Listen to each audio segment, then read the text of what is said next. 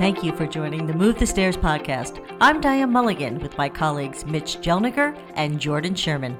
You may be wondering, what does Move the Stairs mean? It's our philosophy, how we look at every challenge as an opportunity. When you move the stairs, you take the steps other people might not, creating customer loyalty, nurturing great relationships with the media, and building a resilient CBD hemp and medical marijuana brand. Over the next 20 minutes or so, we'll talk with the brightest minds, the savviest business leaders, and reporters in the CBD space. You'll learn how brand protection PR can help your CBD, hemp, or medical marijuana business stand head and shoulders above your competitors. And you'll be on your way to making the most of any challenge. That's what we call Move the Stairs. Let's get started.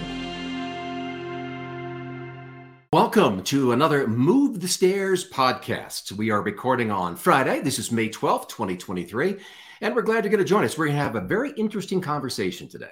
We are excited to talk to Gayla Huber. She's the president of IntegriShield, and this is a company that aligns with our philosophy in M&C Communications because you know what it does? It helps clients protect their brands, and you know how much we love that.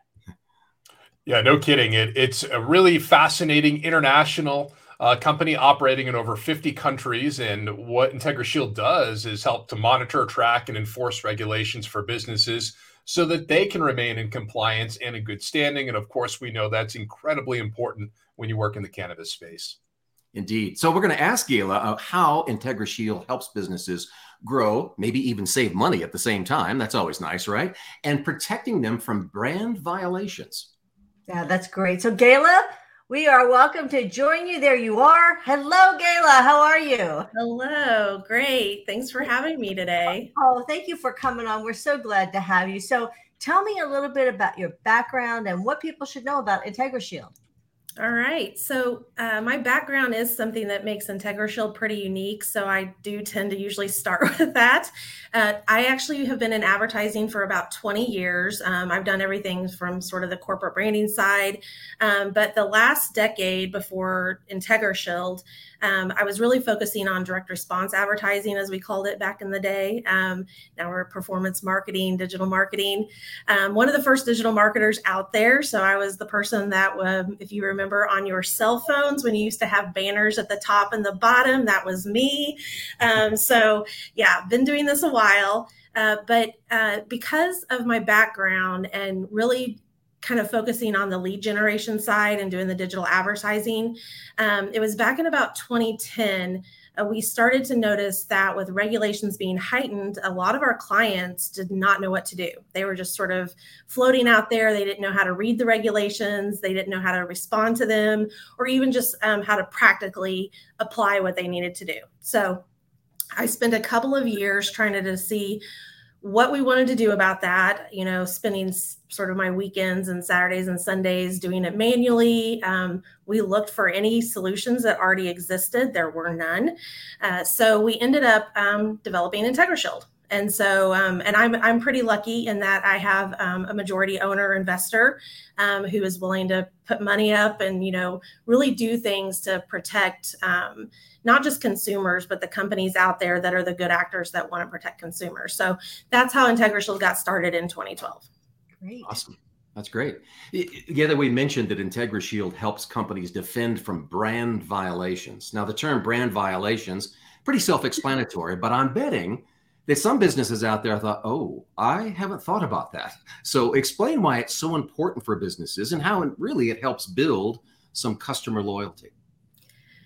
All right. You'll have to remind me about the customer loyalty piece at the end because you got me stuck automatically on the brands not thinking about it. One of the number one things that we hear when we talk to folks is that they didn't even know, right? It's the unknown. They did not even know they needed to be doing what they need to be doing.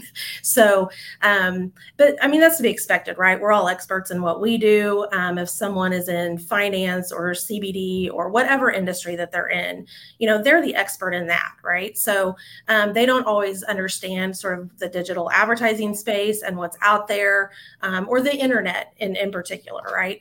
So the big piece is really getting the awareness out there that there's a lot out there that people should be concerned about. There's things that you just don't even know are out there. And I've never, ever had a client come to me where there was something that they knew everything. Literally never had that happen. So, yeah. And on the loyalty side, so when we talk to clients, as you can imagine, once they find out it's out there, they're like, yes, what do we need to do about this? Let's fix this. But on the loyalty side, what we've found is that a lot of the content that's out there, that is the unknown content. So not what you know, not what you've paid for, but that unknown content can really confuse consumers. And just sort of like an example of that, sort of like maybe getting a little too early into the regulation talk, but when I go out and I analyze the FTC's database of consumer complaints, when I go out and analyze the CFPB's database of consumer complaints, we see all of these comments about, well, I reached out to this company and they never responded to me, but I gave them my information. And how scary is that? Like, I understand on the FTC side, we're probably more talking about, name, phone, email. But on the CFPB side, we're talking about bank account numbers, social security numbers, different things like that. And so these brands don't even realize that there are these websites out there that look like them, that consumers are entering in that information. And so it's just a really bad customer experience in general, but it's also really dangerous for the consumers. So on our side, it's not just loyalty. It's definitely loyalty at the end of the day. But a big piece of that is just in general, consumers not thinking that they're filling out your information and it ends up overseas somewhere. Ooh, that's scary. Yeah, no kidding. So that kind of dovetails into my next question, Gayla. I mean, because IntegriShield monitors quite a bit, whether it's social media, online advertising, just a couple of areas. What would you say are the top 3 areas or top 3 things that you're protecting companies from? What are the 3 most common things? The most common, definitely the infringement. So whether you're trademarked or not, you're going to have products or services out there, your brand name out there that we need to make sure that people aren't mimicking or using that to steal traffic, different things like that. So in some cases, they're not trying to rip off consumers' data, but they certainly want to use those popular brand names to steal their traffic and all of that. So that's a really big one. A newer sort of issue that's out there is the unauthorized sales. There's a lot of that going on these days, whether that's, in the US, so Amazon is sort of a common one, but overseas too, they have Macari and different things like that would be similar to Amazon.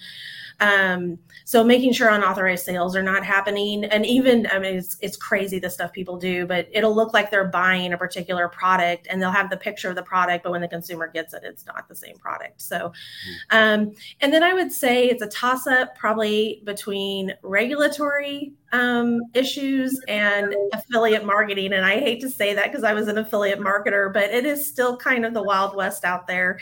And even though you are paying someone and you have policies in place, they're using content creators and publishers that didn't go to school for this. And quite frankly, until recently, you could not get a compliance education. You could only go to law school or not, right? So you didn't really get a lot on the compliance side. But even if you're paying them or not, there's a lot of content out there that just it's just bad content in general, and it'll break either a regulatory violation or a branding violation. That's great info. And going back to what you were saying before about somebody puts their information in, it turns out it was one of these lookalike websites. I think for our CBD owners, that's huge.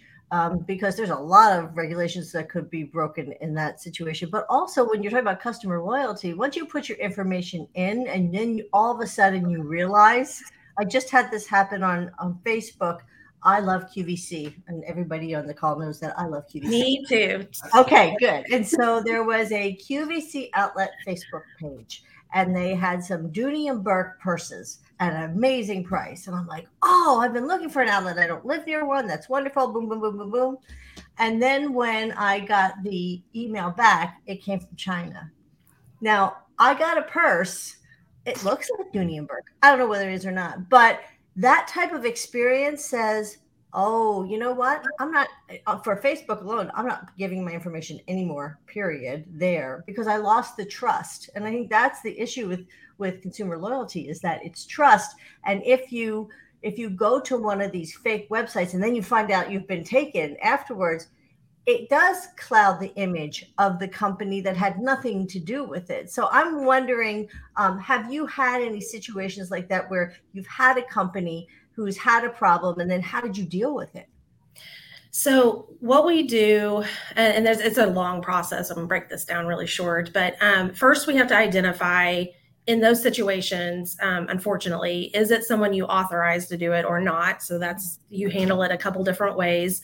But if it's typically a not authorized individual who did that, then we have to identify the owner. A lot of those folks are overseas, and that's just because they simply don't have to comply with a lot of our federal regulations that are out there. Or the lack of in CBD, I should say. But yes, the regulations that are out there. And then once we identify the owner, we as a company have found that talking to someone with honey versus a stick tends to help what we're trying to accomplish. We know that these folks are probably bad actors, but a lot of them, once they're caught, not that they won't do it again, but once they're caught, they will quickly take it down as long as we don't make threats or try to involve anyone else initially. And so I would say probably 75% of the time that works the best. And then you have some other folks that they are aware of what they can get away with. So they'll continue to leave it up. At that point, we have really good working relationships with web hosters and registrars. So we'll go to one of them, report the fraud, and then work with them on getting that taken down. And that's what kind of covers us the rest of the way, because the hosters and the registrars don't want anything to do with that fraud either. So right. That's great. It's great to have those connections too. And it sounds like a really good news story, actually, which kind of moves us into the next phase of our podcast, Gayla, because you may or may not know, but myself, Mitch, Diane, we're all former journalists. And, we dive into that background a lot when we're preparing clients for media interviews and, consulting them on whether or not to take a media interview, because we look at those interviews as an opportunity in many cases to position them as a thought leader and instill that confidence in themselves and in their brand. So let's get into the media side of things. Do you have any tips for business owners when they get the call from media, especially when it pertains to things that you're working on, such as, hey, your company may or may not have been involved in some fraudulent activity here. What advice would you offer them? Well, number one, have you met Diane, Mitch, and Jordan? That might be but I guess if they haven't talked to you, so we do encourage all of our clients to make sure they're being proactive when it comes to that. And I've probably experienced the same thing that you guys have, which is there are some companies who are very shy when it comes to dealing with reporters. And we work with some really highly regulated industries. So there's always someone with an agenda. There's, or they might be afraid that a reporter has a particular agenda or something like that. But they really do. My tip to them would be to be proactive, make sure that, even if they're not working with you guys, as you guys know, have something ready, have your talking points ready, and make sure that you've looked at all the different scenarios that can happen with your brand. I know that I do that. I'm not even in a highly regulated industry, and you guys probably do that as well. But, if we were to get a call about a particular issue, we want to be ready and, make sure we're being proactive on that front. So that would be my number one tip. But I still think they should have a PR company like yours in place. And if they don't, that's kind of scary, especially if you're a highly regulated company. Yeah, if all of a sudden you get that call from the media, what do I do? That's why, we always encourage businesses to kind of build a relationship with members of the media, so they know who the good players are. Who are the ones that are really sharp, who are the ones that maybe do have an agenda.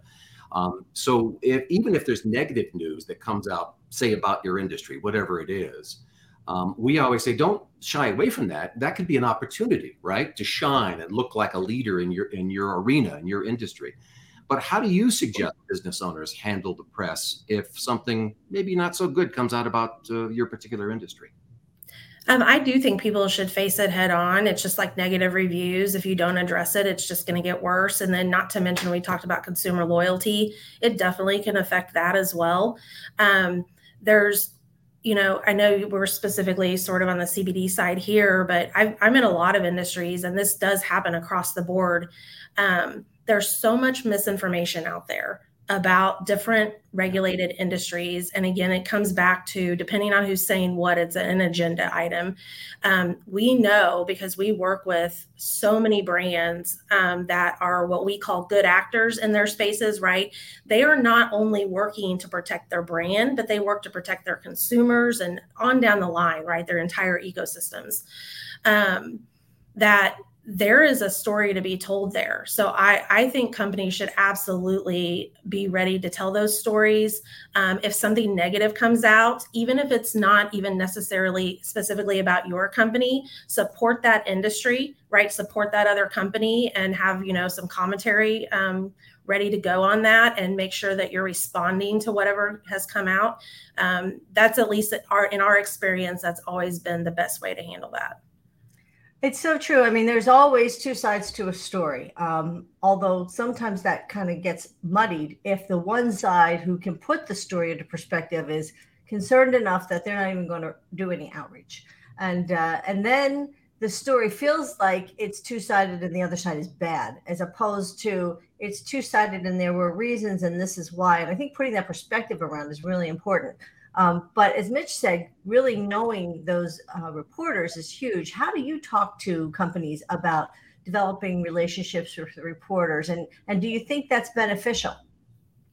I do think it's beneficial. So we've had experience just ourselves where, because we work with billions of sets of data, right? So we're the internet worldwide, right? So the whole World Wide Web. And so we're looking at billions of URLs. We have a ton of content, a ton of data that sort of supports what's going on in different industries.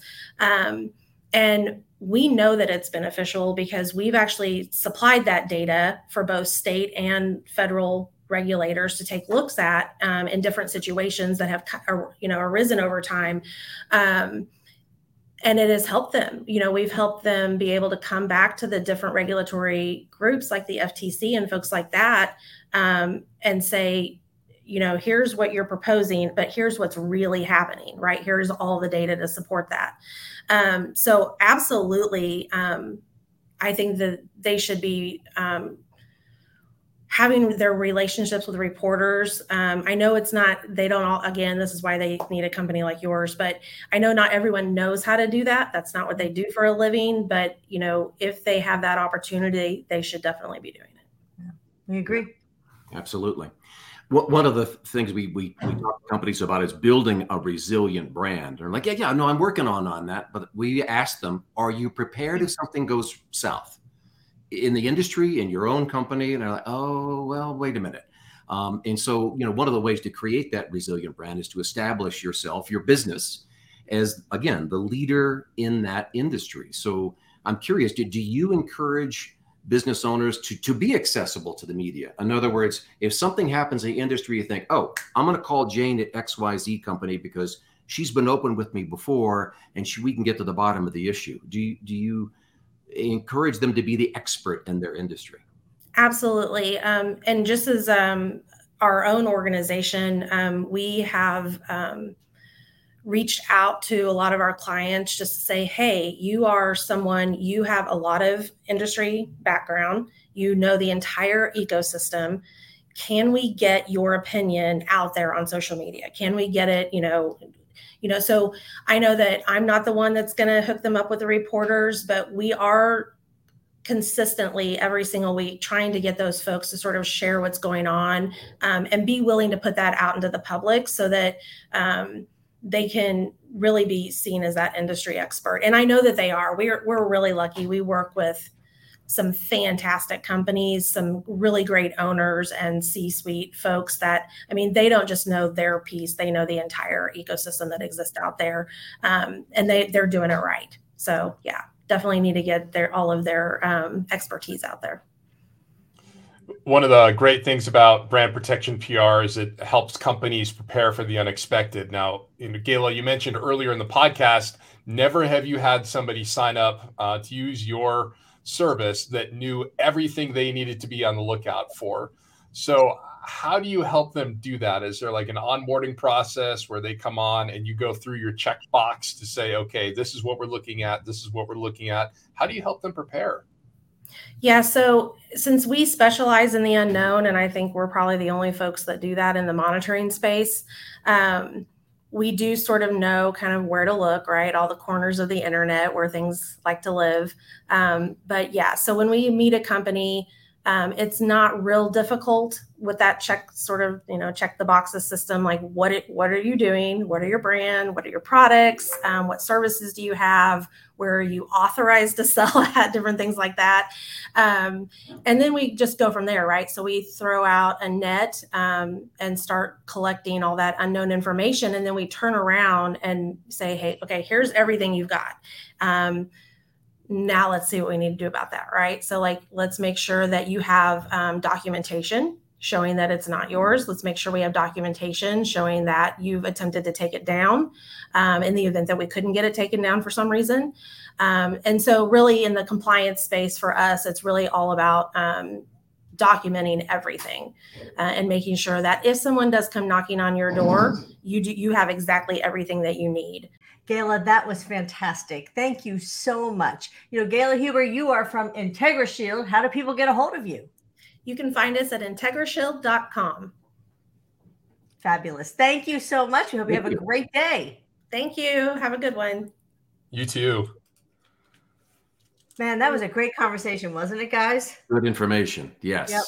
I loved how she talked about things like bad websites, bad actors on websites, and how they find those websites. And she also talked about using honey more than a stick. I love that too. I thought that was cool. But that 75% of the time, just making a phone call can get those sites down. But you may not even know that's happening. And imagine how that's impacting your customer loyalty.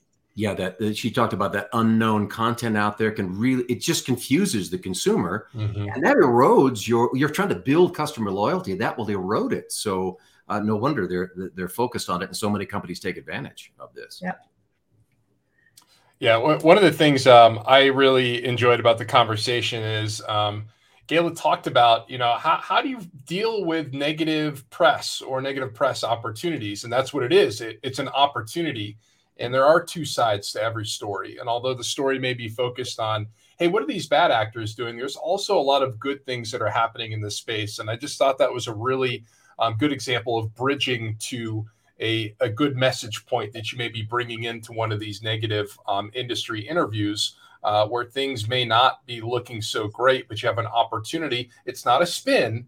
It's educating the reporter and the audience to, hey, there are a lot of good things happening in the space, and we can't let one bad apple potentially spoil the whole bunch here.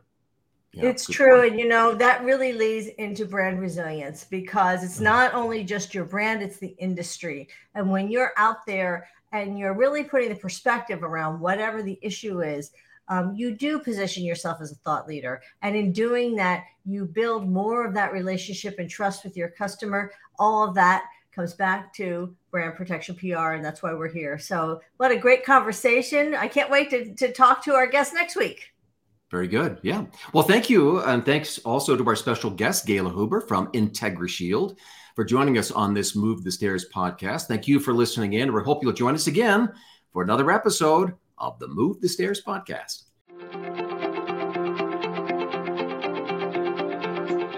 Thank you again for listening to the Move the Stairs podcast. You may be wondering where the phrase move the stairs comes from. It's my life's mantra and MNC's commitment to our clients. It's a nod to a defining moment in my television news career. In news, you have to be first with the story, no excuses. And one night I had to get the first TV news interview with a senatorial candidate after he accepted the nomination on stage. I noticed the stairs leading off the stage were taking the candidate directly to my competitors. But what could I do? So I looked around, and I noticed the stairs were on wheels.